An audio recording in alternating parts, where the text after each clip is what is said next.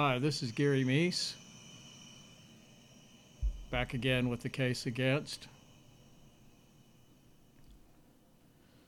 from the banks of beautiful Rotten Bayou. We'll do something a little different today, and I'm going to, instead of reading from my own book, I'm going to read from another book.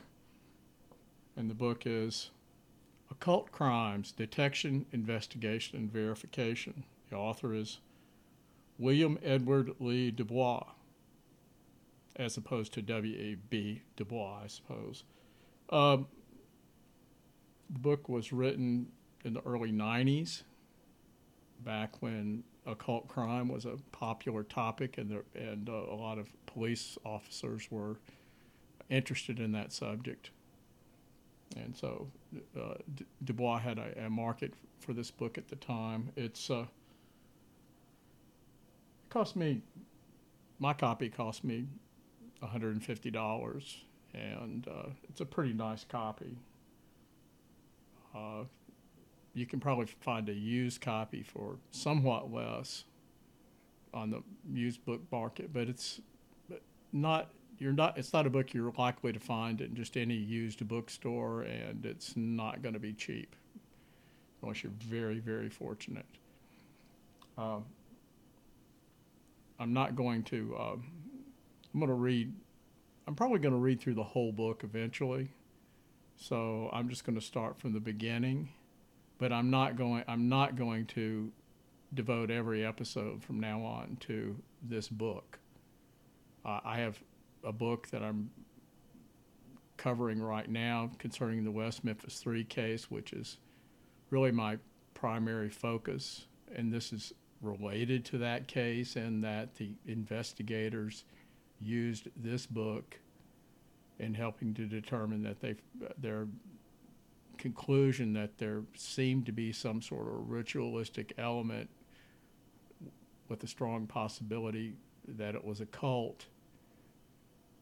And they concluded that based on their investigation.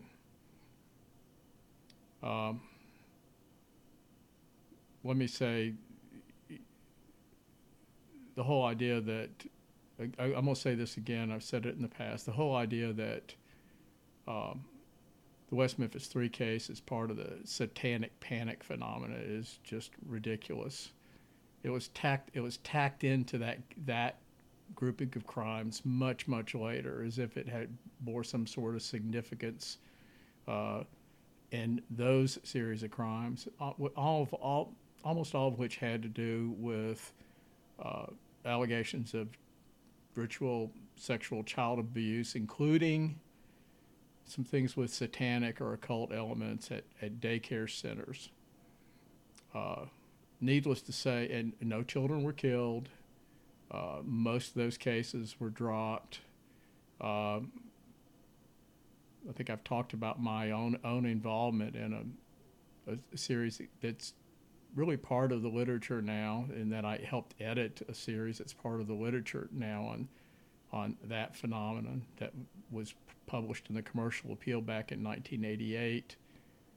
I had a lot of problems with it as it went to press. I mean, I was basically told I was handed what was deemed to be a finished product and asked to clean it up, mostly for the idea I was going to be fixing typos and misspellings and grammatical problems and so forth. I mean, I think that was the general intention. I had a lot of other problems with it, and they cleared up some of those problems before they went to press, and some of them they didn't.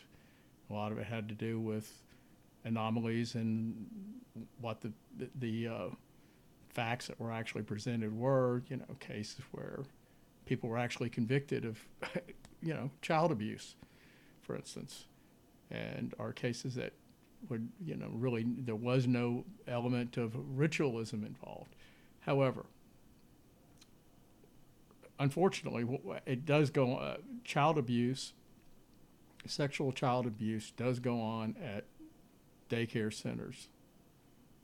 Hopefully, very, very infrequently, but there are going to be some instances of that, and what seems to have happened is there may have been, there's a book called The Witch Hunt Narrative that's very, very interesting. It delves deeply, deeply into those cases. And Ross Cheat, I think is how his name's spelled, and he spent years and years researching that book and delves very deeply into those cases. And what he finds is, there were some allegations that were blown up, that were almost virtually made up, some really bad handling of the children by investigators and experts that were brought in. But there were also many instances where there was actual child abuse involved. And the unfortunate thing is that somehow got lost in the backlash to the whole satanic ritual abuse craze.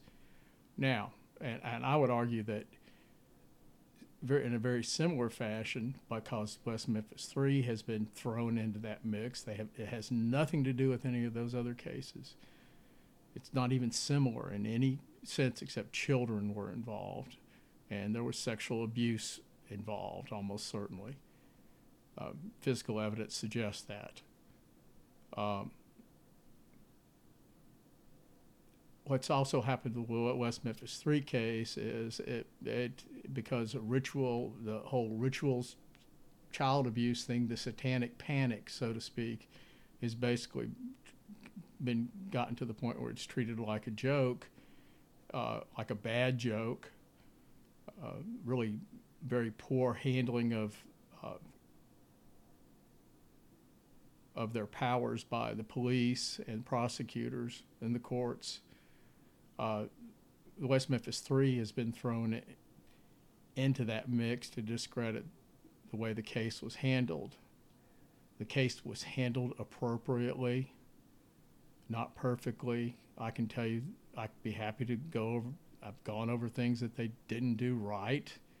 And honestly, their track record holds up pretty well compared to I haven't studied every criminal case that ever existed, but the bigger cases that came along, there was mishandling of those cases, problems with those cases, the investigations, and sloppier investigations than anything that happened in the West Memphis 3 case, which was actually handled pretty well considering the daunting circumstances and the whole shocking nature of the crime for a small town, not even a really small town, but a medium-sized town, police department. And it's not a Mayberry place. They have a lot of crime in West Memphis. It's a rough city in many respects, and has been almost from its founding. So they were used to handling criminals, but they weren't used to handling that kind of crime. No one is used to that kind of crime. Now, this is a long introduction to this, and I may not read that much of the actual book, but what happened with the arrest were based on the confession, and there was other very good evidence, but the arrest really hinged on the confession of Jesse Miskelly Jr., which was not coerced, not forced, and was pretty consistent with the way the crime scene looked. He had special knowledge of the crimes, describing how the boys were killed in details that just weren't available to the public and would only have been known to someone who was there or someone who was actively investigating the case. And he was not somebody who was in that loop by any stretch of the imagination. He described the crimes, and then he described being involved in satanic rites with Jason Baldwin and Damian Eccles, who were the two guys he killed the children with. Now, the confession doesn't really tie confession does not really tie explicitly and concretely the satanic rites with the killing of the children. Though it is clear that Damien, Jason, and Jesse were going to West Memphis on that particular day for some particular purpose.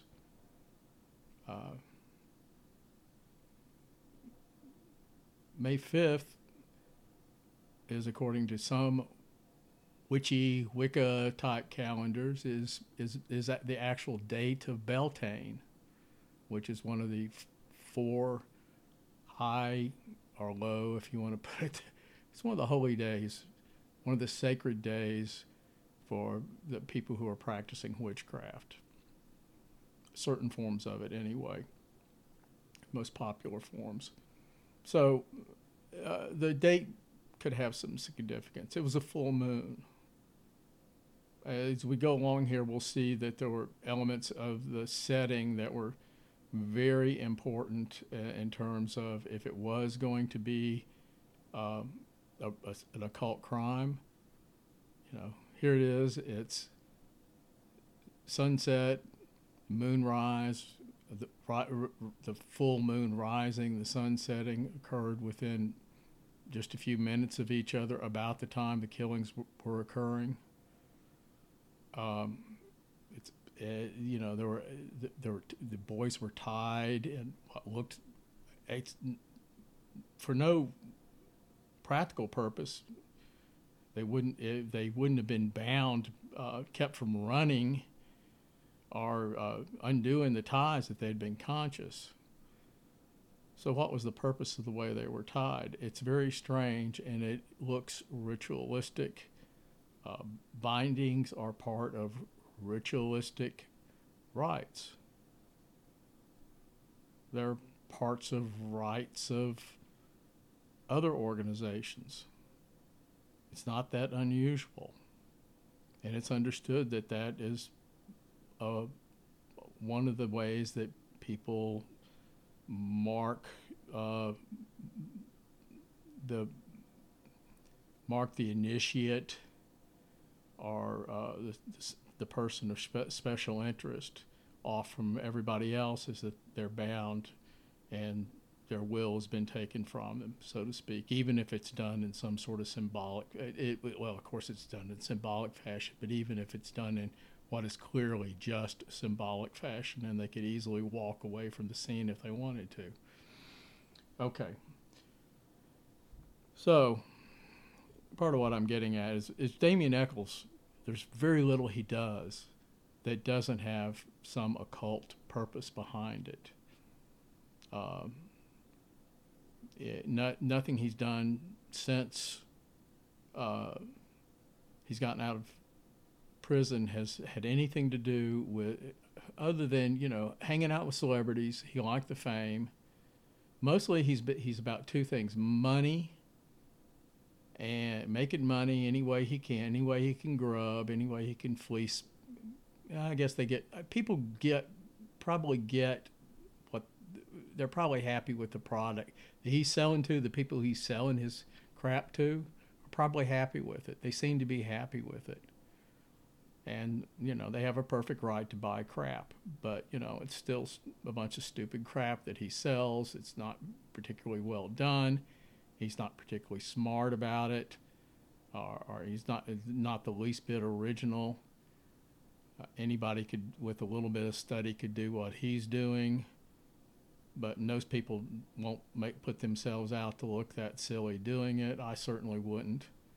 A little too much self-respect for that. But, Damien, perhaps, I think he probably actually believes in this stuff on some level. I think he's a true believer in that sense. So everything he does is for a ritualistic purpose. When he was asked who was responsible for this, he said Satanist. He also said it was a thrill kill, and he mentioned revenge as a possible motive. I don't know how revenge would have necessarily played into this. I could speculate about that, but I'm not going to because it's pointless, and there's really no evidence of revenge being a valid motive.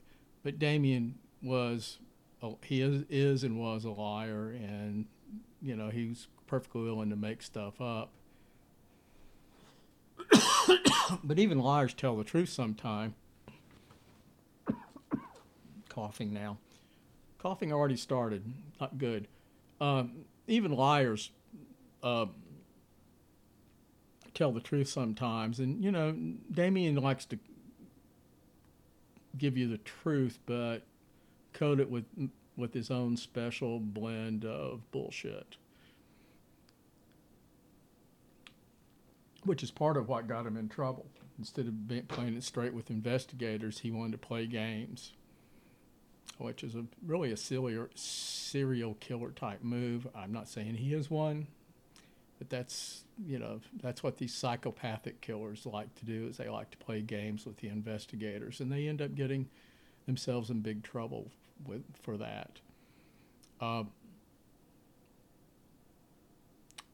And I'm going to mention briefly two other things that tie into this concerning ritual sacrifice of children. There's a report from Deanna Holcomb, his former girlfriend, who said that she and Damien both practiced black magic. And she stated that Damien's intention when they were going together was, if they ever had a child, they would sacrifice it, and she would be the one to sacrifice it. And she said that was the reason they broke up. I'm not sure that's actually the case. They were forcibly pulled apart and sent off to separate mental facilities when they were caught running away from each other. And that basically started Damien's. He wasn't in good shape before, but he had a year where he was in a downward spiral, trips to mental institutions, and getting into all sorts of different kinds of trouble. And he had a lot of family problems going on that whole year. Incredible amount of family problems going on that year that we know about, and a whole bunch of stuff I'm sure we don't know about and never would. But anyway.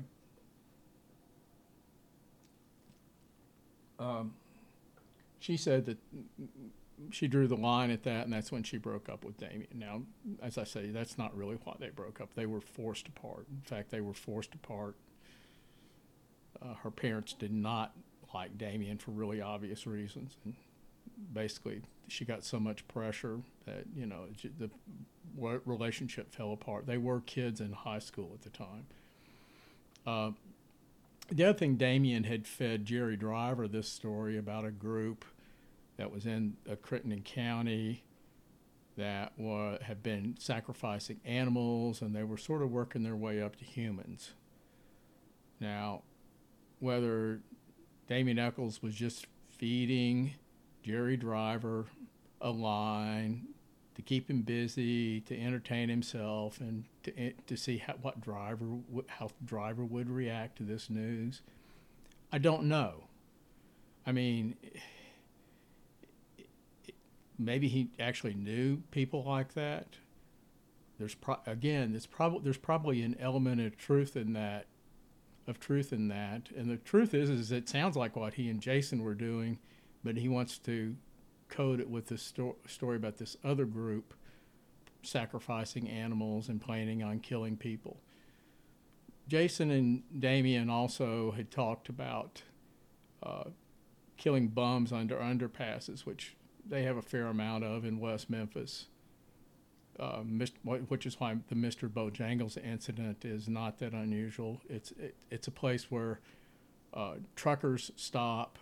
There's a lot of transients there. There are a lot of bums there, a lot of people, tramps and homeless. We see mentions of that in the investigative files, and I can speak from personal experience that I saw plenty of that when I was in West Memphis. So, but they were talking about killing Jason and Damien were talking about killing bums, but not obviously for ritualistic purposes. It sounded like more it was just let's kill, let's have a thrill kill. So that was a real thing there, the thrill kill aspect. I think there were mixed motives with this, and quite possibly from Damien's standpoint, a fortuitous set of circumstances put these boys in this place at this time that he could use them in this horrible way for his own purposes. And in his own mind, he almost certainly turned it around so that it was a source of gaining power for him, whether he was explicitly planning to go kill 3 little children that day or not. It fits in perfectly with his psychology. And part of what I'm saying is we don't, and there are some things involved in the case that could seem to have some sort of occult or ritualistic aspect to them. We know that at least one of the boys one of the killers was very much into the occult, and his best friend was certainly aware of the occult from hanging around with this psychopathic killer. Since he's a psychopathic killer too, they're two of a kind. And the third boy was aware of what they were doing as far as animal sacrifices and so forth. And he didn't balk at hanging around with them. And I'm going to read just about everything in here, including the warning on the inside the cover here. It says, because of its privileged subject matter, this book is intended for the law enforcement community only. Its sole purpose is to help law enforcement officers detect, investigate, and verify occult crimes, and every effort should be made to protect it and the information contained in it. General knowledge of this information can negatively affect officer safety and investigative effectiveness. This book is intended to serve both as a training manual and as a field handbook, and covers virtually every specialized aspect of occult crime. It is not available to and in no way intended for the general public. And let me just say, whether you want to view this book as an interesting historical artifact, or maybe a valuable source of information to understand what was going on with the thinking of police and with the perpetrators and or the investigators and such crimes as there have been 2 on Netflix recently. The Sons of Sam, where you see Maury Terry go down the rabbit hole of this uncovering what he sees as an occult crime. A very interesting miniseries.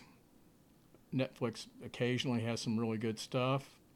Another very interesting case, very well-known case, is the Night Stalker case with an avowed Satanist with close ties with the Church of Satan in San Francisco. And that case is also covered in a Netflix series. So this information is still relevant, and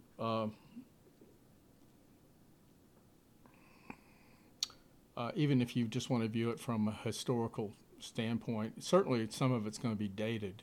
The book is 30 years old. Here's a note here about occult crime seminars. The American Police Academy in Washington, D.C. issues training certificates for all occult crime cases taught by the author, and continuing education credits are available through Columbia Pacific University. Our good old friend I wasn't aware of this, but I think that is the same place where Dale Griffiths got his PhD. But they are continuing education credits.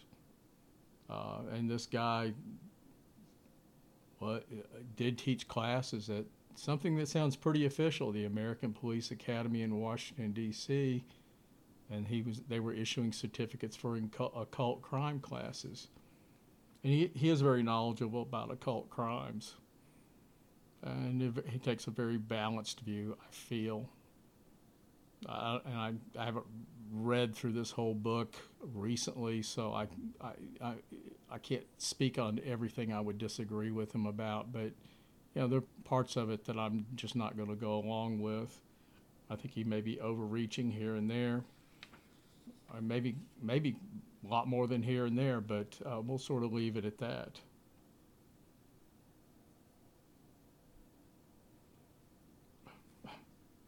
Here's an interesting acknowledgement, and this he couldn't possibly be talking about our Jesse Miskelly. But in the acknowledgments, he says, and I don't think he is. He's even got Jesse in quotes, so it's probably not even Jesse's real name. It says, and to Jesse, liar, drug addict, psychopath, or perhaps, but probably not, the innocent victim of an occult group who, with no intention of doing so, taught me to think very carefully about all occult cases before jumping to conclusions.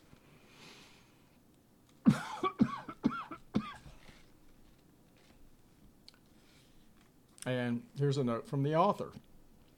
About this book, at least 25% of the officers attending my seminars tell me they have seen occult crimes in the past, but at that time did not know what they were looking at. That part was in italics, because they had never had any occult crime training. Training is the key to understanding the size and scope of our nation's occult crime problem, and training is one of the purposes of this book. This book is more than a training manual, however. It is also a handbook to assist officers in every specialized phase of an occult crime investigation in the field. It is designed to teach officers about both criminal and non-criminal satanic groups, and it contains a wealth of supporting reference data. He's back to italics here. This is not an armchair book, and it is not a book of theories. It is a book of facts and a book of field-proven procedures. It is written from personal, end of italics, it is written from personal experience, personal successes, and personal failures. I've worked with law enforcement agencies from coast to coast. I've been at crime scenes. I've worked surveillance. I've sifted through hundreds of pages of case files. I've listened to hours and hours of taped interviews. I've interrogated Satanists and interviewed victims. I spent days in many libraries trying to track down occult symbols. Occult crime is growing, and officers need to be ready to deal with these crimes when they encounter them. And then this is an inset set off in italic type. Again, several things here. The way that it's placed in the book, the design of the page,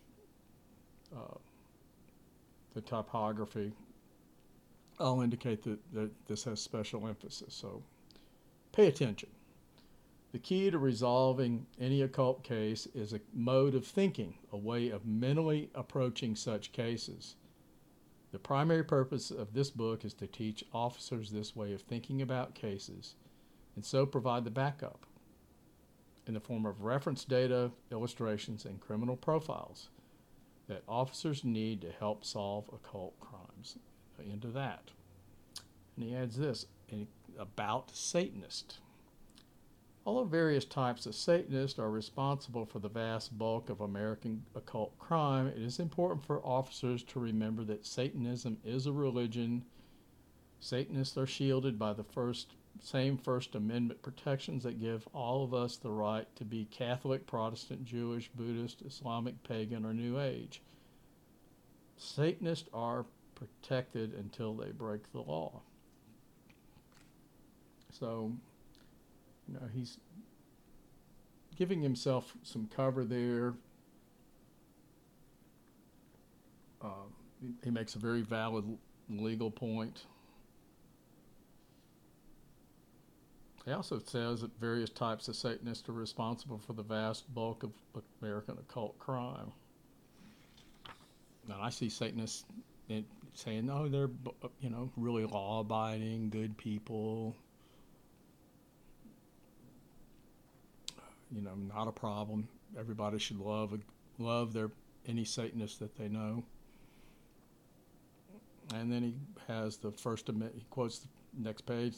Has the First Amendment of the Constitution of the United States of America. Congress shall make no law respecting an establishment of a religion or prohibiting the free exercise thereof. I don't know if I really need to read that, but it doesn't hurt anything.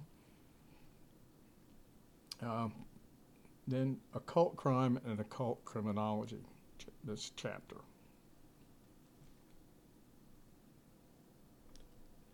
And he's going to do some definitions here. Occult. The literal meaning of occult is secret or hidden. But in modern America, the term refers to a large religious movement that encompasses a wide variety of magical and supernatural teachings. Occult crime. Any criminal activity that is part of a religious practice, is inspired by a person's religious beliefs, or is committed under the color of religion. I really don't agree with that definition. I think it's far too broad, but that is his definition that he's working with. And he's still saying that Satanists commit most of the occult crimes. So he gets into other examples very shortly, but even so, he's not just adding in every crime committed under the guise of religion in the country for no reason whatsoever. He's trying to be even-handed about this, I think. And then occult criminology definition, the study of crime associated with religious groups and the development of strategies to deal with these crimes. Okay, that's the end of the definitions. Getting into the meat of the book here. A crime is classified as an occult crime not because of the type of crime it is, but because of the motive of the perpetrator. There are hundreds of different types of occult crimes, ranging from homicide to vandalism. And there is no one type of occult crime that is more common than the others. I'm sure that's not true. Occult vandalism is much more frequent than occult murders, which are very rare. I would argue they're very, very rare.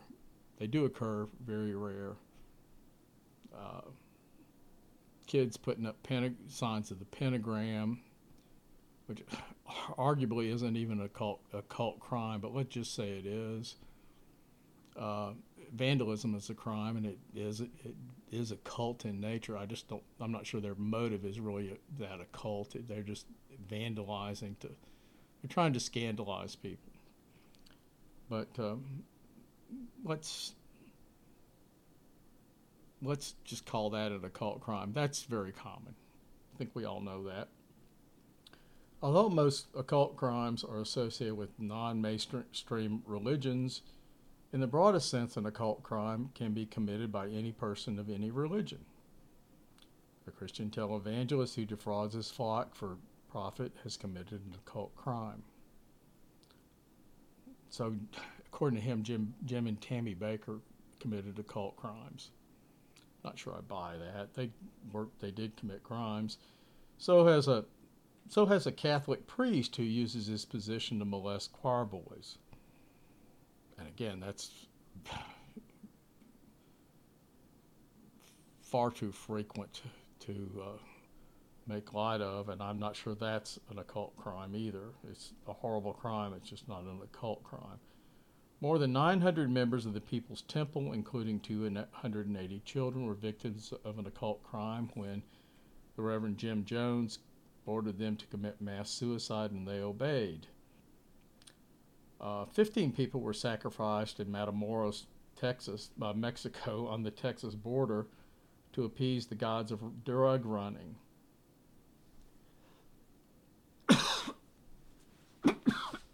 And there were specifically occult intentions in those crimes. And the leader of a Mormon splinter group in Kirkland, Ohio, killed a family of 5 who tried to leave his group. All of these are occult crimes and all fall under the jurisdiction of the occult criminologist. Occult criminology is the newest of the police sciences, and it takes a nuts and bolts approach to the subject. Occult criminology seeks useful solutions to problems, not just a broad understanding of cultural phenomena. Occult criminology should not be confused with parapsychology because, while occult criminology deals with people's belief in supernatural powers, it does not study these powers or seek to validate their existence. The only interest the occult criminologist takes in the supernatural is how such beliefs affect subject behavior. And then he adds this note. This book takes a narrow focus on occult criminology, dealing primarily with criminal satanic groups. Satanic groups are probably the largest concern to American law enforcement because the bulk of occult crimes in the United States are committed in the name of Satan. He says this again, so some of these other sorts of crimes,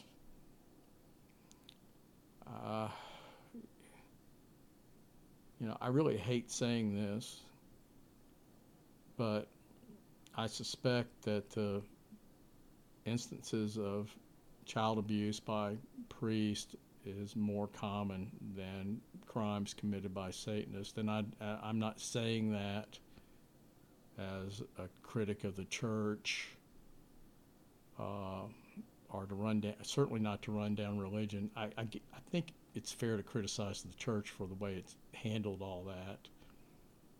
So in that sense, I'm being a critic, but the fact is there are lots and lots of children, lots and lots of priests, and so unfortunately, even if it was somewhat uncommon, it's questionable about that, it's still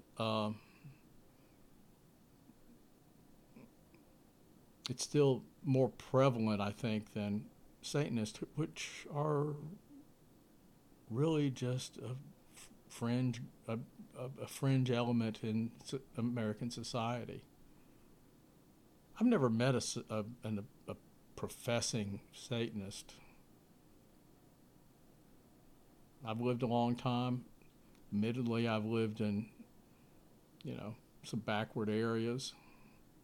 In fact, I seem to have specialized in living in backward areas, which is fine with me. I like backward areas. They're usually ahead of the curve. Nobody else is caught up with them in terms of what's actually going on in the world. But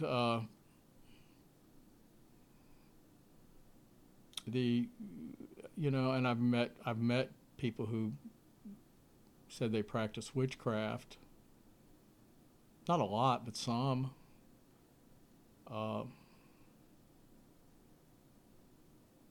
There was even a person I didn't know at all who was invited to stay at our home overnight, who was a friend of a friend. They were traveling, and the next day they left, and it was mentioned to me, oh yeah, the so-and-so she's a witch. She practices Wicca. And I thought, well, we didn't really discuss that. In fact, I didn't say it. I barely saw them. I didn't say much of anything to them at all.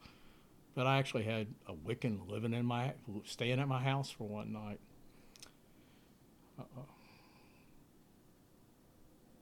I'm going to read a little bit more. Criminal activity associated with occult groups. Occult crime is broken into 3 categories: ritualistic crime, occult-inspired crime, and occult economic crime. He defines these terms. Ritualistic crime, he abbreviates it RC, criminal activity that is part of a religious practice. Occult-inspired crime, OIC, criminal activity inspired by the individual's religion or religious belief. Occult economic crime, OEC, crime committed for the purpose of financially supporting the religious activity or crime committed for economic gain that is committed under the color of religion. Okay. I'm not really getting that last category, but except the broad terms that he defines religious crime, occult crime. No type of occult worship is illegal in itself, and all types of occult worship are protected by citizens' rights to freedom of religion guaranteed by the First Amendment. And now we get into the italics. Any crimes committed by a group's members, however, are another matter altogether. End of italics. The vast bulk of a detectable occult crime in America is committed by juveniles involved in satanic worship, like our friends Jason Baldwin, Jesse Miskelly Jr., and Damian Eccles. This does not imply the crimes are not serious. In pursuit of satanic worship, juveniles in this country have committed the crimes of homicide. Certainly that happened in the West Memphis 3 case. Rape. There was sexual molestation going on. Kidnapping, assault. There was assault prior to the killings, and arson. And Damien set fires to his school that we know about. He also bragged he burned his father's garage down and stood in the flames chanting. Additionally, animal abuse. Damian Eccles was involved in that. Actually, all three of them were involved on some level, according to Jesse Miskelly Jr. Graveyard desecration, vandalism, theft, and trespassing are all a common part of juvenile satanic worship. Occult crime associated with any occult group can be broken into three very different and distinct types: ritualistic crime, occult-inspired crime, and occult economic crime.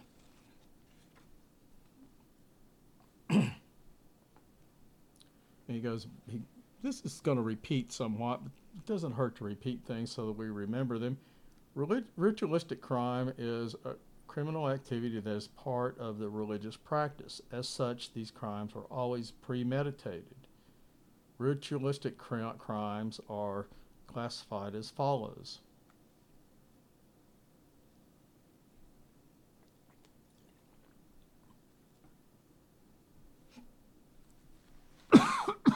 He's got all these levels, 4 different levels. Level 1, homicides. Level 2, non-fatal crimes against persons. Level 3, crimes not against persons that are felonies, and crimes that are not against persons that are misdemeanors. An example is a 16-year-old abducts his infant niece and kills her with a boot knife during a full moon ritual as a sacrifice to Satan. Has some resonance with the West Memphis 3 case. This is an example of ritualistic crime, RC level 1 in this case. Occult-inspired crime is criminal activity inspired by the individual's religion or religious belief. Occult-inspired crime is generally not premeditated and is often difficult to recognize as an occult crime. Occult crimes are classified as follows, and he's got 4 that are essentially the same 4 categories that he had for the ritualistic crimes: homicides, non-fatal crimes, crimes not against persons that are felonies, and crimes not against persons that are misdemeanors. Crimes not against persons that are misdemeanors would be perhaps vandalism. The there is such a thing as felony vandalism, so it probably just depends, or trespassing, and again, those are crimes that might go either way depending on the jurisdiction. Example: a 36-year-old rapes and severely beats a prostitute in an alley because he believes Satan would appreciate his actions. This is an example of occult-inspired crime, OIC level 2 in this case. And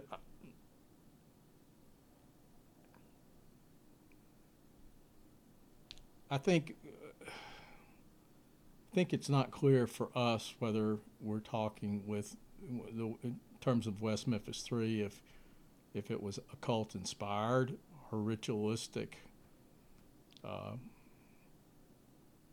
based on the description of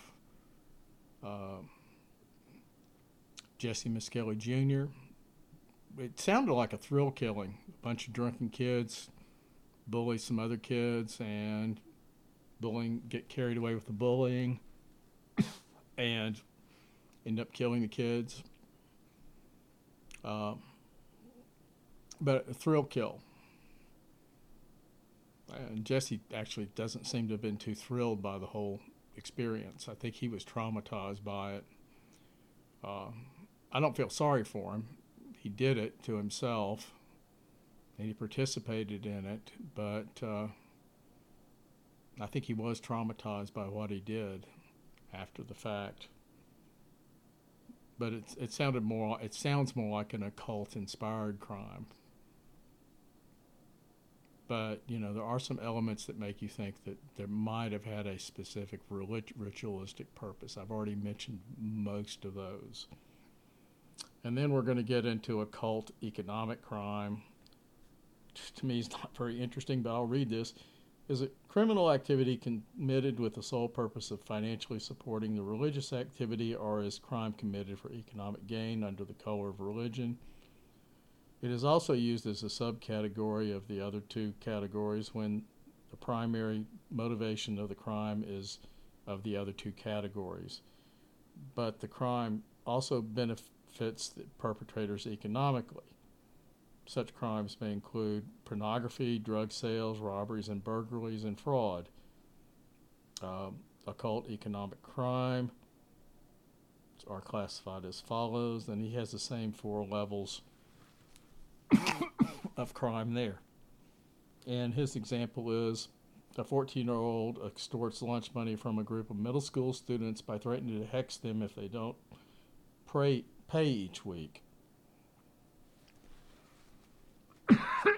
This is an example of occult economic crime, which would be, he says that's level 2, non-fatal crimes against persons.